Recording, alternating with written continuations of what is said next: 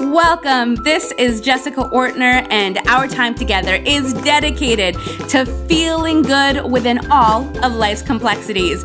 We'll be going on a wandering path, exploring topics like spirituality, productivity, and personal fulfillment, because happiness is not a destination. It's an adventure. So welcome to Adventures in Happiness. Hello and welcome to episode 27. Thank you so much for joining me once again. We have author Ryan Holiday. He is back again. I invited him back because I just finished reading his new book and oh my goodness, it's so good. This is what I love about Ryan. A lot of people talk about how to become successful. And yes, we want those tools. They're the sexy ones. But not many people talk about what happens after you've had a little success. How can that success backfire? So in this interview, Ryan teaches how keeping your ego in check can lead to even greater success, but also what to be aware of once you've already experienced some success. It's a really fascinating conversation. And if anybody is entitled to have a big ego, or at least I'd understand if he did have a big ego, it would be Ryan. Let me just tell you a little bit about him. Again, Ryan dropped out of college at 19 to work with bands like Linkin Park, becoming the prodigy of one big ego and then another and another, Robert Greene, Tucker Max, Dov Charney, and hit the career success jackpot so fast and so many times. By age 21, he was the marketing director of American Apparel. By age 24, a controversial best-selling author. And by age 26, a marketing agency founder with clients like Google, Marc Ecko, and Tony Robbins. Ryan has had a lot of success, and he's also helped a lot of people become successful. And that's what's great about Ryan, is he's not only talking about his own experience, but he has played such a big role in helping other people become successful that he sees again and again how the ego can be harmful. So check out the book. Listen to what he has to say. It's fascinating. If you love it, share it. This is an act of love. So spread the love. Send it to your friends. Send it to your family. I know a lot of people can benefit from this interview. And that's it. Enjoy.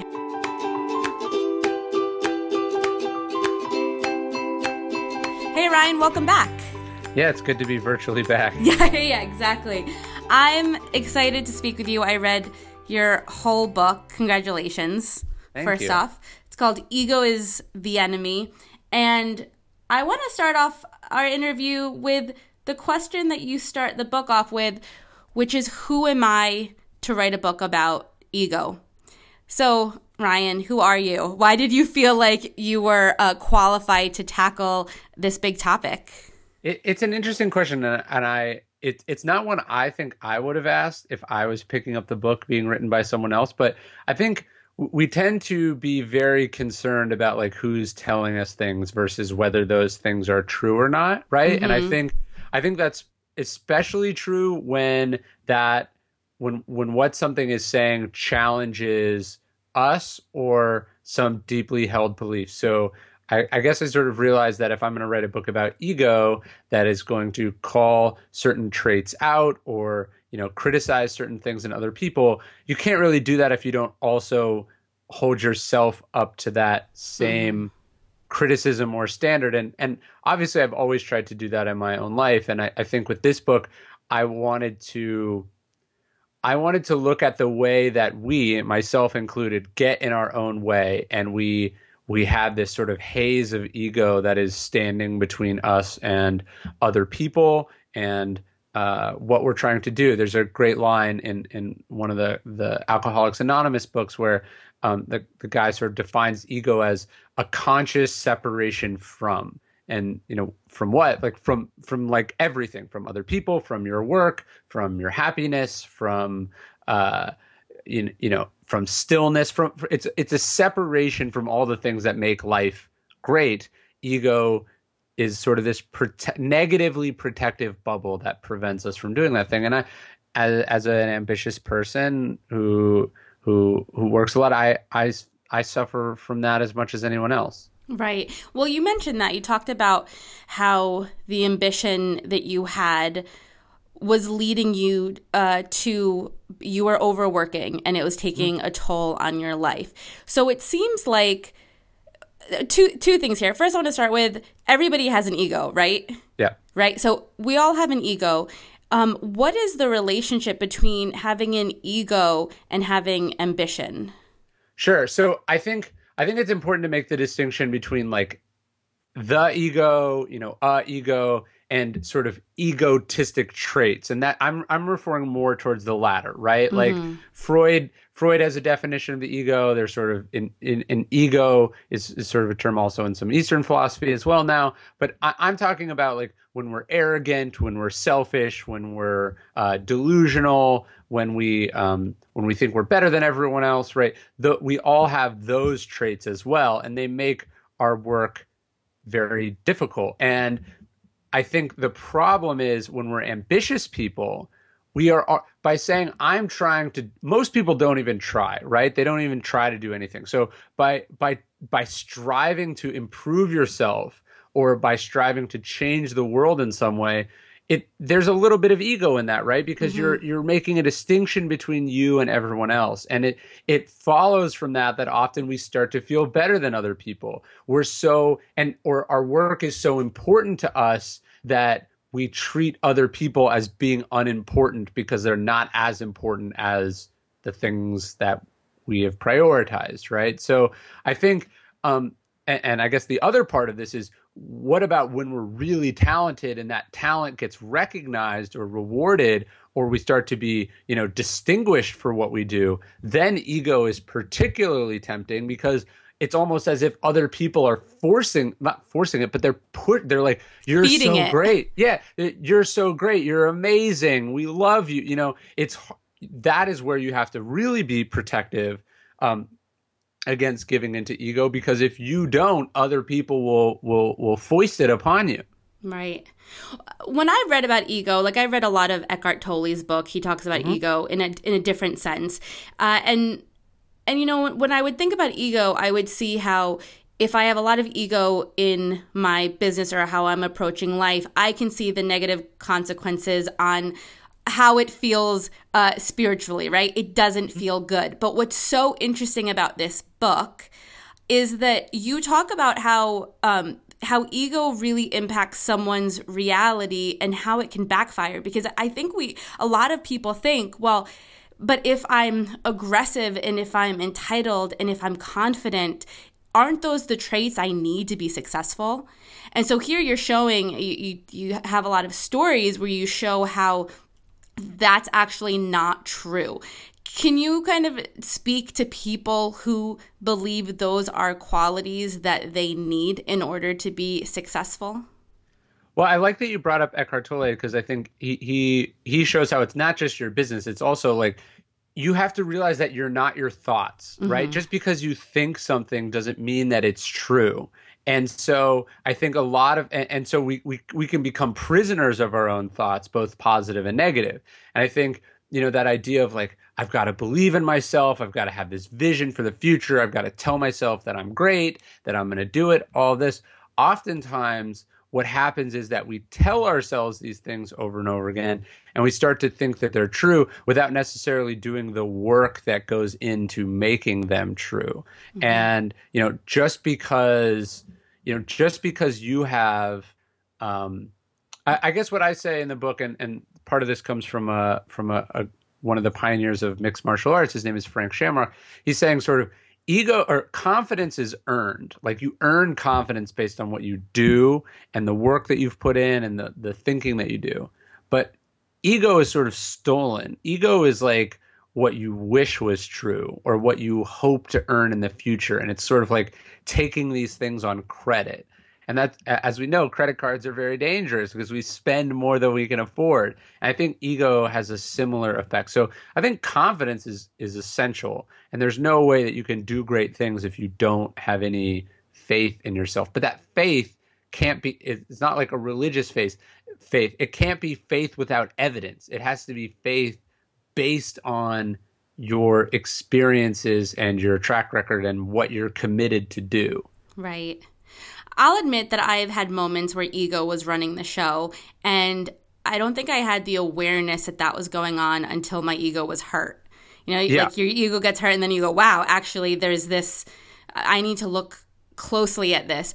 Is there another way to check in with ourselves to see if our ego is running the show without it being hurt, or is that part of the process? Well, one of the exercises that's in the book, it comes from Adam Smith, who most people probably know as an economist. You know, the Wealth of Nations, the idea of basically capitalism sort of stems from him. But he also wrote this great book of moral philosophy called The Theory of Moral Sentiments.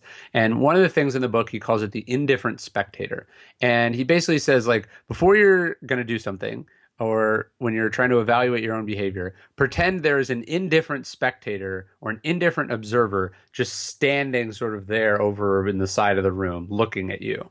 And how would they judge this choice that you're going to make? And how would you react to someone being in the room? Would you feel like you need to rationalize what you're doing? Would you be embarrassed? Would you try to hide it from them? Or would you be proud of it? Would you be able to sort of do what you're going to do, without any hesitation? And so I think what he's saying there is, one, make sure that this doesn't just jive with like your sort of personal selfish instincts, but also how you would like to be, like is this consistent with the person that you see yourself as being? I think that's a good way to look at it. But also it's just like, hey, what if you just pause for like 1 second before you do things? And I find often, like I'll get an email from someone and it'll make me really upset. And if I respond right away, it will be an egotistical response, the sort of like, how dare you? Or like, I need to, that instinct, like I need to own this person and like put them in their place for saying this, right? That's ego. But if I put the email away for a minute, if I take a break, I'll usually come back and be like, all right, they probably don't know what they're saying. It's probably unintentional. I don't really want to get into a whole thing about it. And I'll say something much calmer. And actually, Lincoln was famous for this. Abraham Lincoln, there's all these letters that we have that he wrote to people who betrayed him, who screwed him over, who did something totally unacceptable. He would write them this letter, and then he would take the letter, sign it, and put it in an envelope in his desk and never mail it. And I imagine there's very few of those letters that he wished he had sent, And I think that's the same for a lot of our sort of instinctual emotional reactions to things. Very rarely are we like, I'm really glad I yelled at that person. It definitely made things better. Right. A few weeks ago, I interviewed Arianna Huffington, and she said something that like a saying that her mom would always say to her, which I loved, which is failure isn't the opposite of success. It's part of success. Sure. And I agree with her. I think that's true. But as I was reading your book, you said something great. You said the difference between wisdom and ignorance. You said ego was the swing vote between wisdom and ignorance. So with this idea of learning from failure, how we approach failure, how does ego play a role in that? Well, in a couple ways. I think most of the time when we fail, we don't see ourselves as having failed. We blame it on someone else or some external factor, right? So it's like, I did everything right, but then blank happened. And so that's just a way of deferring having learned from this thing, because you're taking the wrong lesson from this, or you're deliberately blocking any ability to learn from a given situation. I think that's one of them. And then one of my favorite sort of adages is this, it goes like, the first rule of holes is that when you're in one, you should stop digging. And I think ego does that too, right? So we mess up or we do something wrong, but we're so like embarrassed by it, or we're too busy to notice, or, whatever it is. And so we just keep doing that thing. We're like, it's almost as if we're saying like, I know this is wrong, but I don't want to learn from it right now. I want to make it much worse, right? Like even that idea, like in addiction, that you have to hit bottom. It's essentially saying like, I know this is bad, but I'm not actually ready to do anything about it. I want to experience more painful consequences before I'm willing to listen. And so I think when I say ego is the swing vote, it's sort of that. It's that, if we can say this is bad enough, I'm going to learn from it. Or we say, this was a screw up. I'm willing to own that.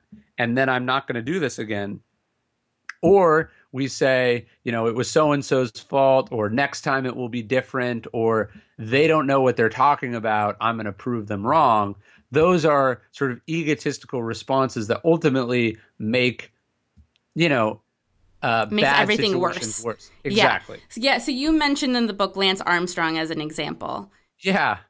I mean, so he knew that he cheated, right? Like he knew that he took performance enhancing drugs, and he knew that lots of other people took performance enhancing drugs. And I think he obviously justified it to himself that everyone was doing it, and it's fine. And we don't need to argue that. But the problem was, once he started to get caught, he didn't say, "Hey, I've been caught. I've made hundreds of millions of dollars. It's time for me to walk away." He said, "How dare you?" And he fought it incredibly aggressively, even though he knew that it wasn't true, right? Or he knew that it was true. He sued people. He attacked people in the he literally destroyed the people who were saying what he knew was true about him.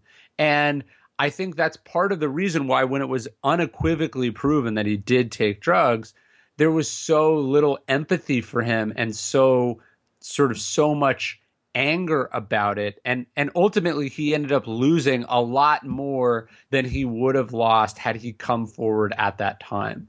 And I think we do the equivalent of that in our own lives, right?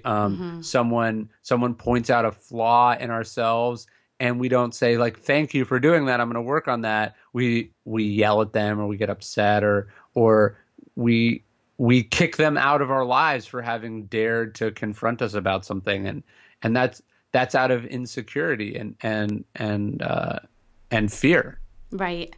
I think all of us know someone who just is never wrong, and Yes. like they think they're never wrong, they'll never admit they're wrong, and it's a pet peeve of mine. It drives me nuts. So, and obviously you're wrong. Like, obviously you're wrong. Even if you're right more than most people, you're still wrong, I don't know, 10, 15, 20% of the time, which means that some of the situations you're going to be wrong in. But it's so hard for people to admit that, because their identity is tied up in them being sort of flawlessly correct all the time. Right. So then, Ryan, if ego is the enemy, what's our ally? What are we striving for? I've done a lot of podcasts. No one has ever asked me that. That's a great question. I think so this is somewhat interesting to people, hopefully. But so originally the book was going to be about humility. That's what I was really interested in, and that's what I wanted to write a book about. And what I found was most of the stories about humble people kind of sounded the same, and they weren't particularly inspiring, right? It's like, so-and-so did great things, but nobody knew about it. Like, it's not like, oh, I want to be that person, right? And there's this amazing sermon. I'm not a religious person, but his name is Dr. Reverend Sam Wells, and he has this sermon called Outrageous Humility. And basically he's saying, like, we admire humble people, but our worry is that being humble won't get us to where we want to go in life.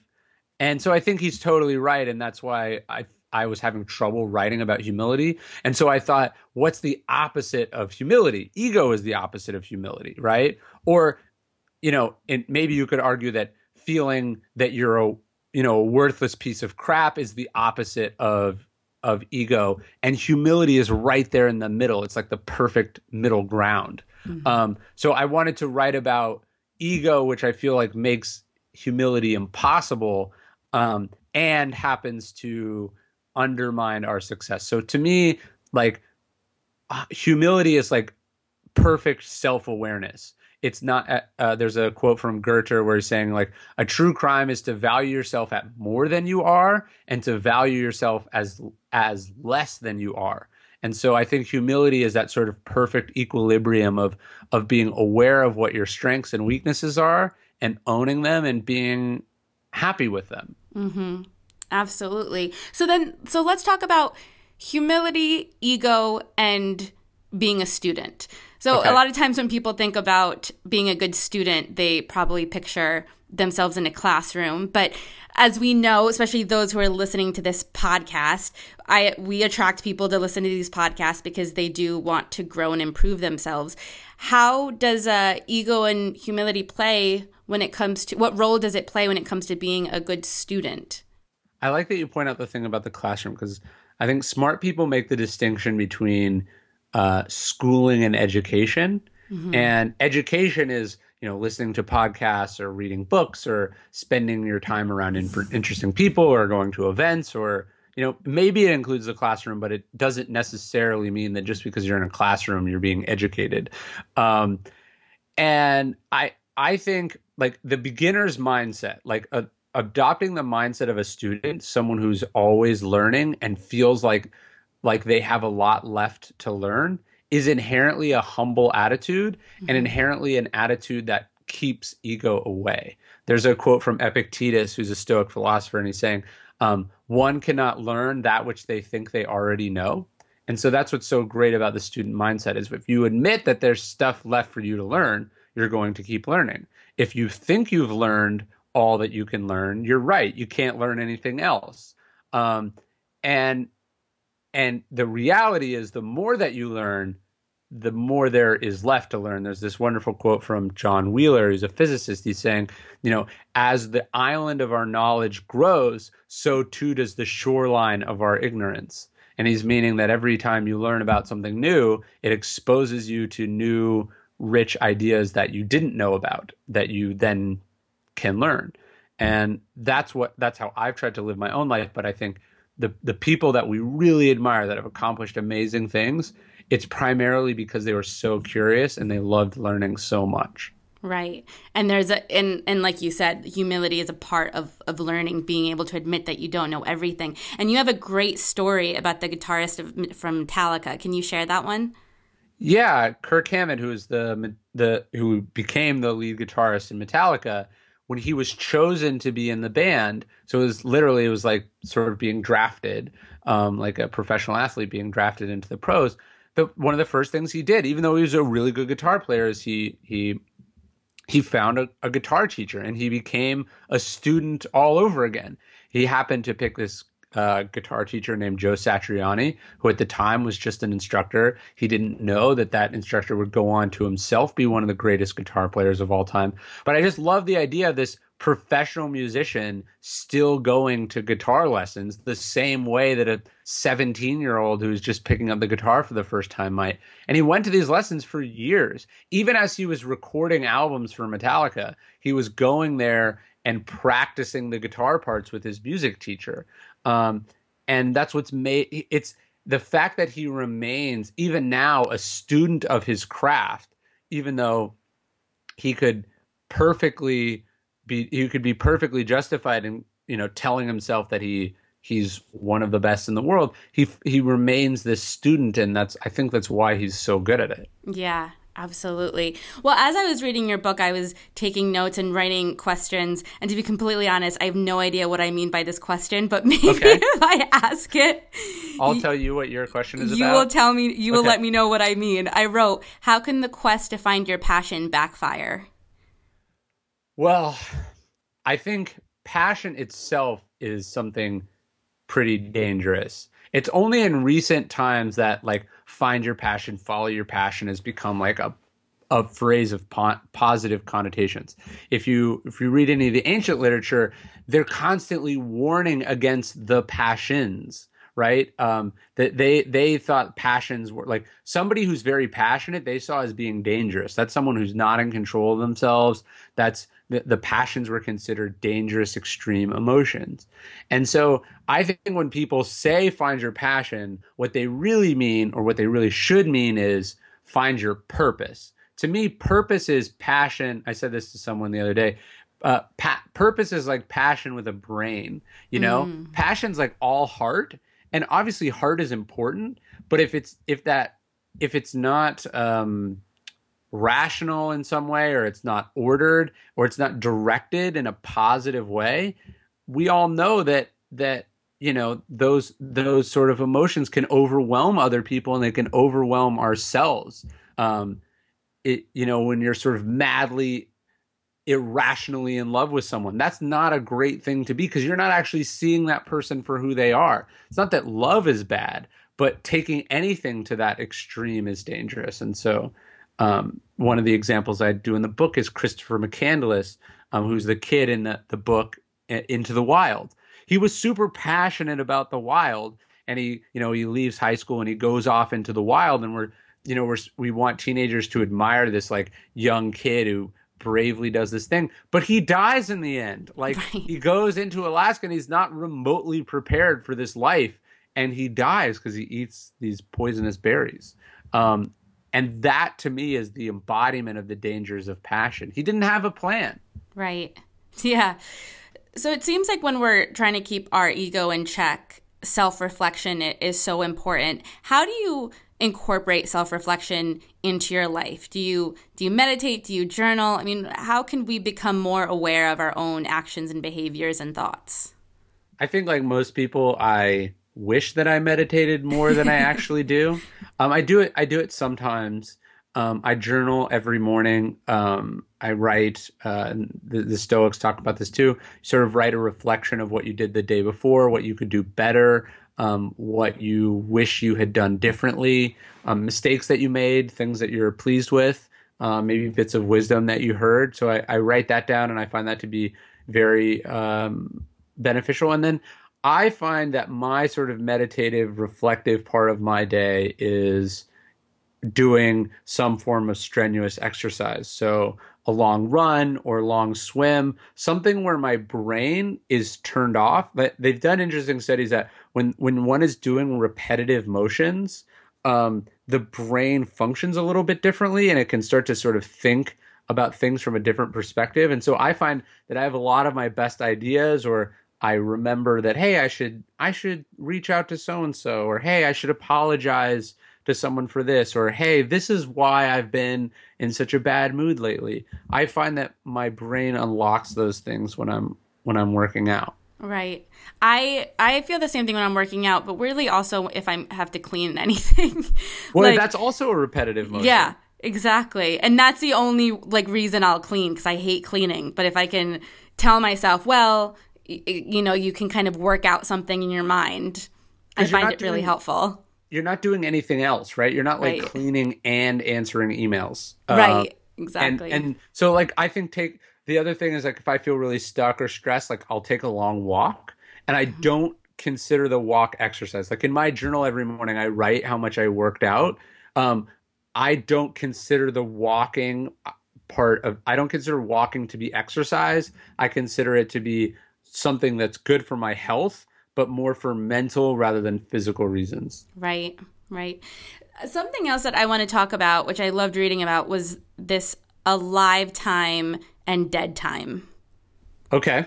So I know this is a concept that you got from Robert Greene, right? Mm-hmm. Can you explain it to us? Well, I guess I would have been 24, 23, 24, and I'd worked for American Apparel for a number of years, and I decided that I wanted to write a book, and that I wanted to leave in about a year. And I wasn't going to leave for a year or 6 months because I needed to save up some money. I needed to put more time in. I'd only sort of gotten this promotion somewhat recently, and I knew that if I didn't do it for a while, it sort of wouldn't look that great on my resume. And so I was talking to Robert about this, and so he sort of said, okay, so you've decided that in 1 year you're going to do this other thing. So you have a choice now. This year can be dead time for you. You can just show up to work every day and work just hard enough not to get fired.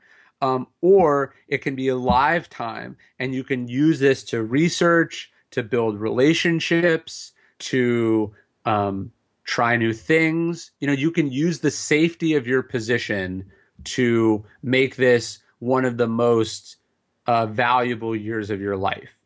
And he says this is a live time or dead time. And I remember I actually wrote this down on a note card, and I framed it and I put it next to my desk. And so I would look at it constantly. So when I would find myself, drifting off to mess around on Facebook, or take a long lunch or whatever, I would it was a reminder, right? Alive time or dead time. And in that year, I did most of the research for the book that I was going to write. So when I did leave, it only took me like 5 months to write the entire book.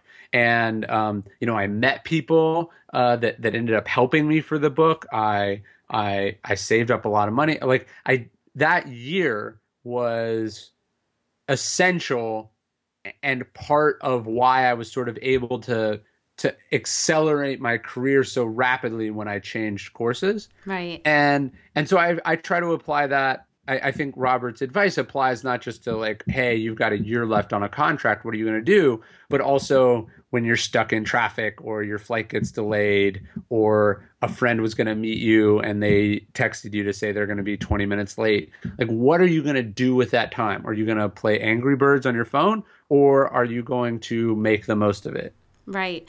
And even on a greater scale, I think a lot of us have found ourselves in places where we have a desire and the manifestation of that desire is going to take some time. Like for you, it was staying in this job. For someone else, they might be waiting for the kids to start school or totally anything like that. And one of the things that I find myself talking about a lot, because it's something I struggled with, was patience. And if you are waiting and suffering, it's so much harder to be patient than being alive and being productive in that time.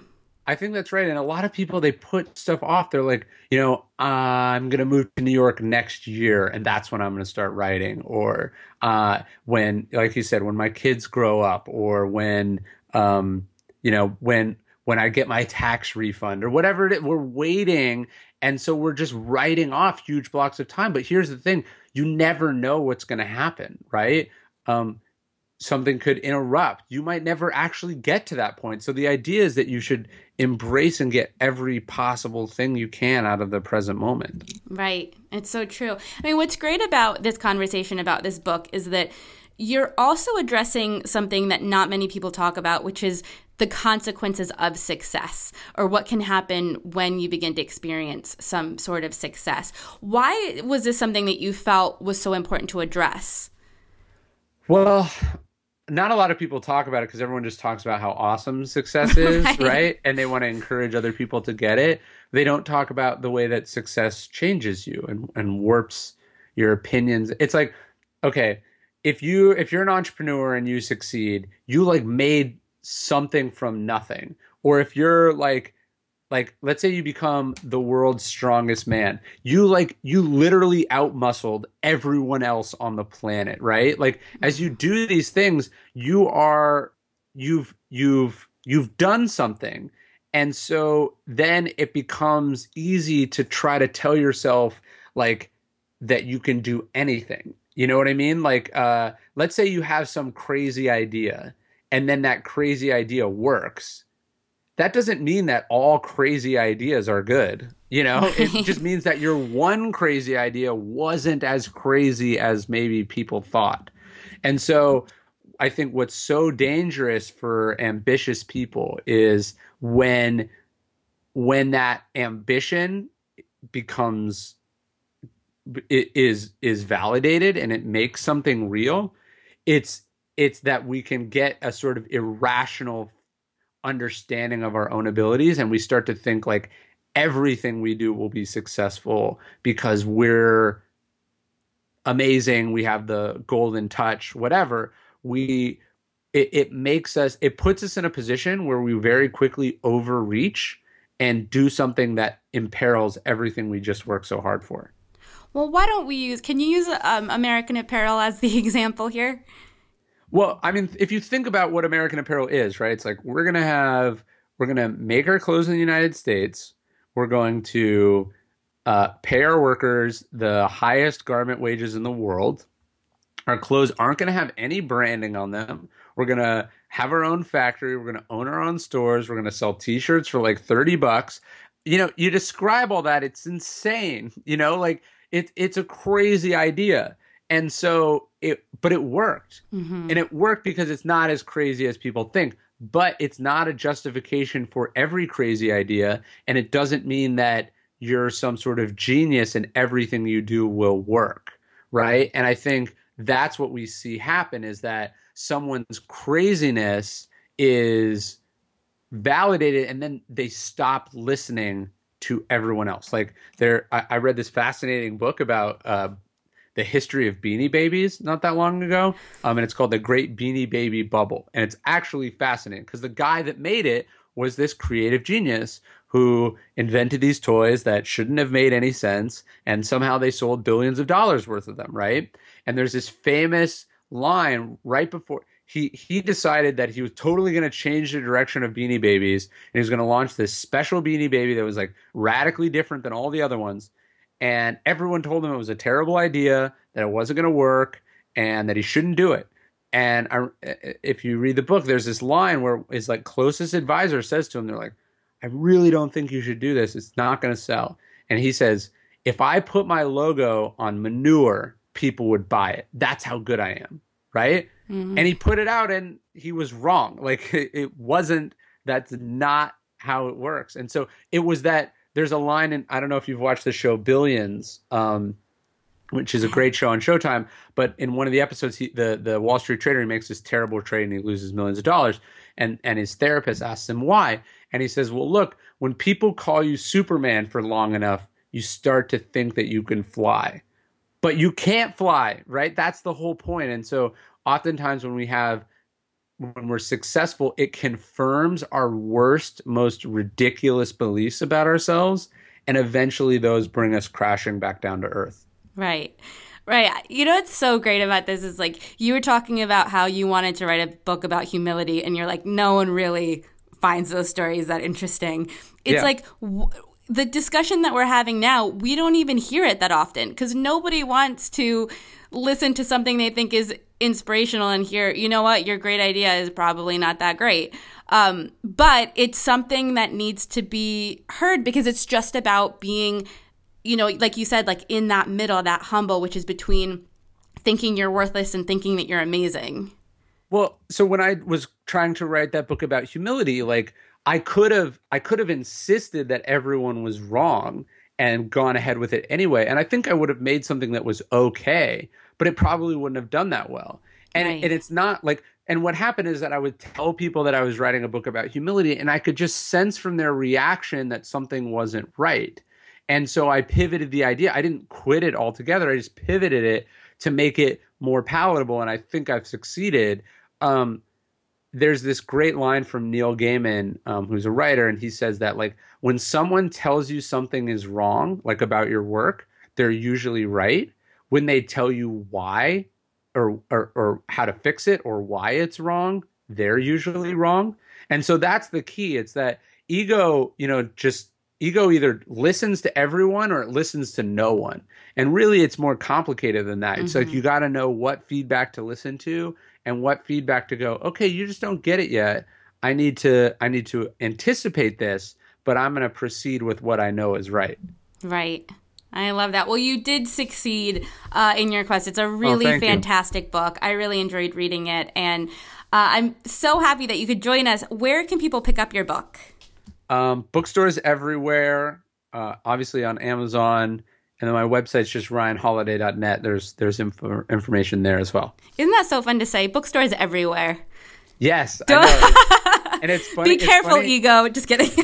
Well, no, it's funny as an author. Like you've probably seen this. Like you go into bookstores and you're like, "Where's my book?" And you're looking for it. Right. But if you actually look at the numbers, like bookstores sell like 5% of all copies. But like the number one complaint that authors have to their publishers is that they can't find it like at the airport bookstore. Right. And so that that's ego too. It's like, look, I just want to see my baby like in front of in the window, but you're not actually, it's not based on any data. Totally. Oh, that's so true. We could have a whole discussion on that. Ryan, thank you so much for joining us. Thanks for having me.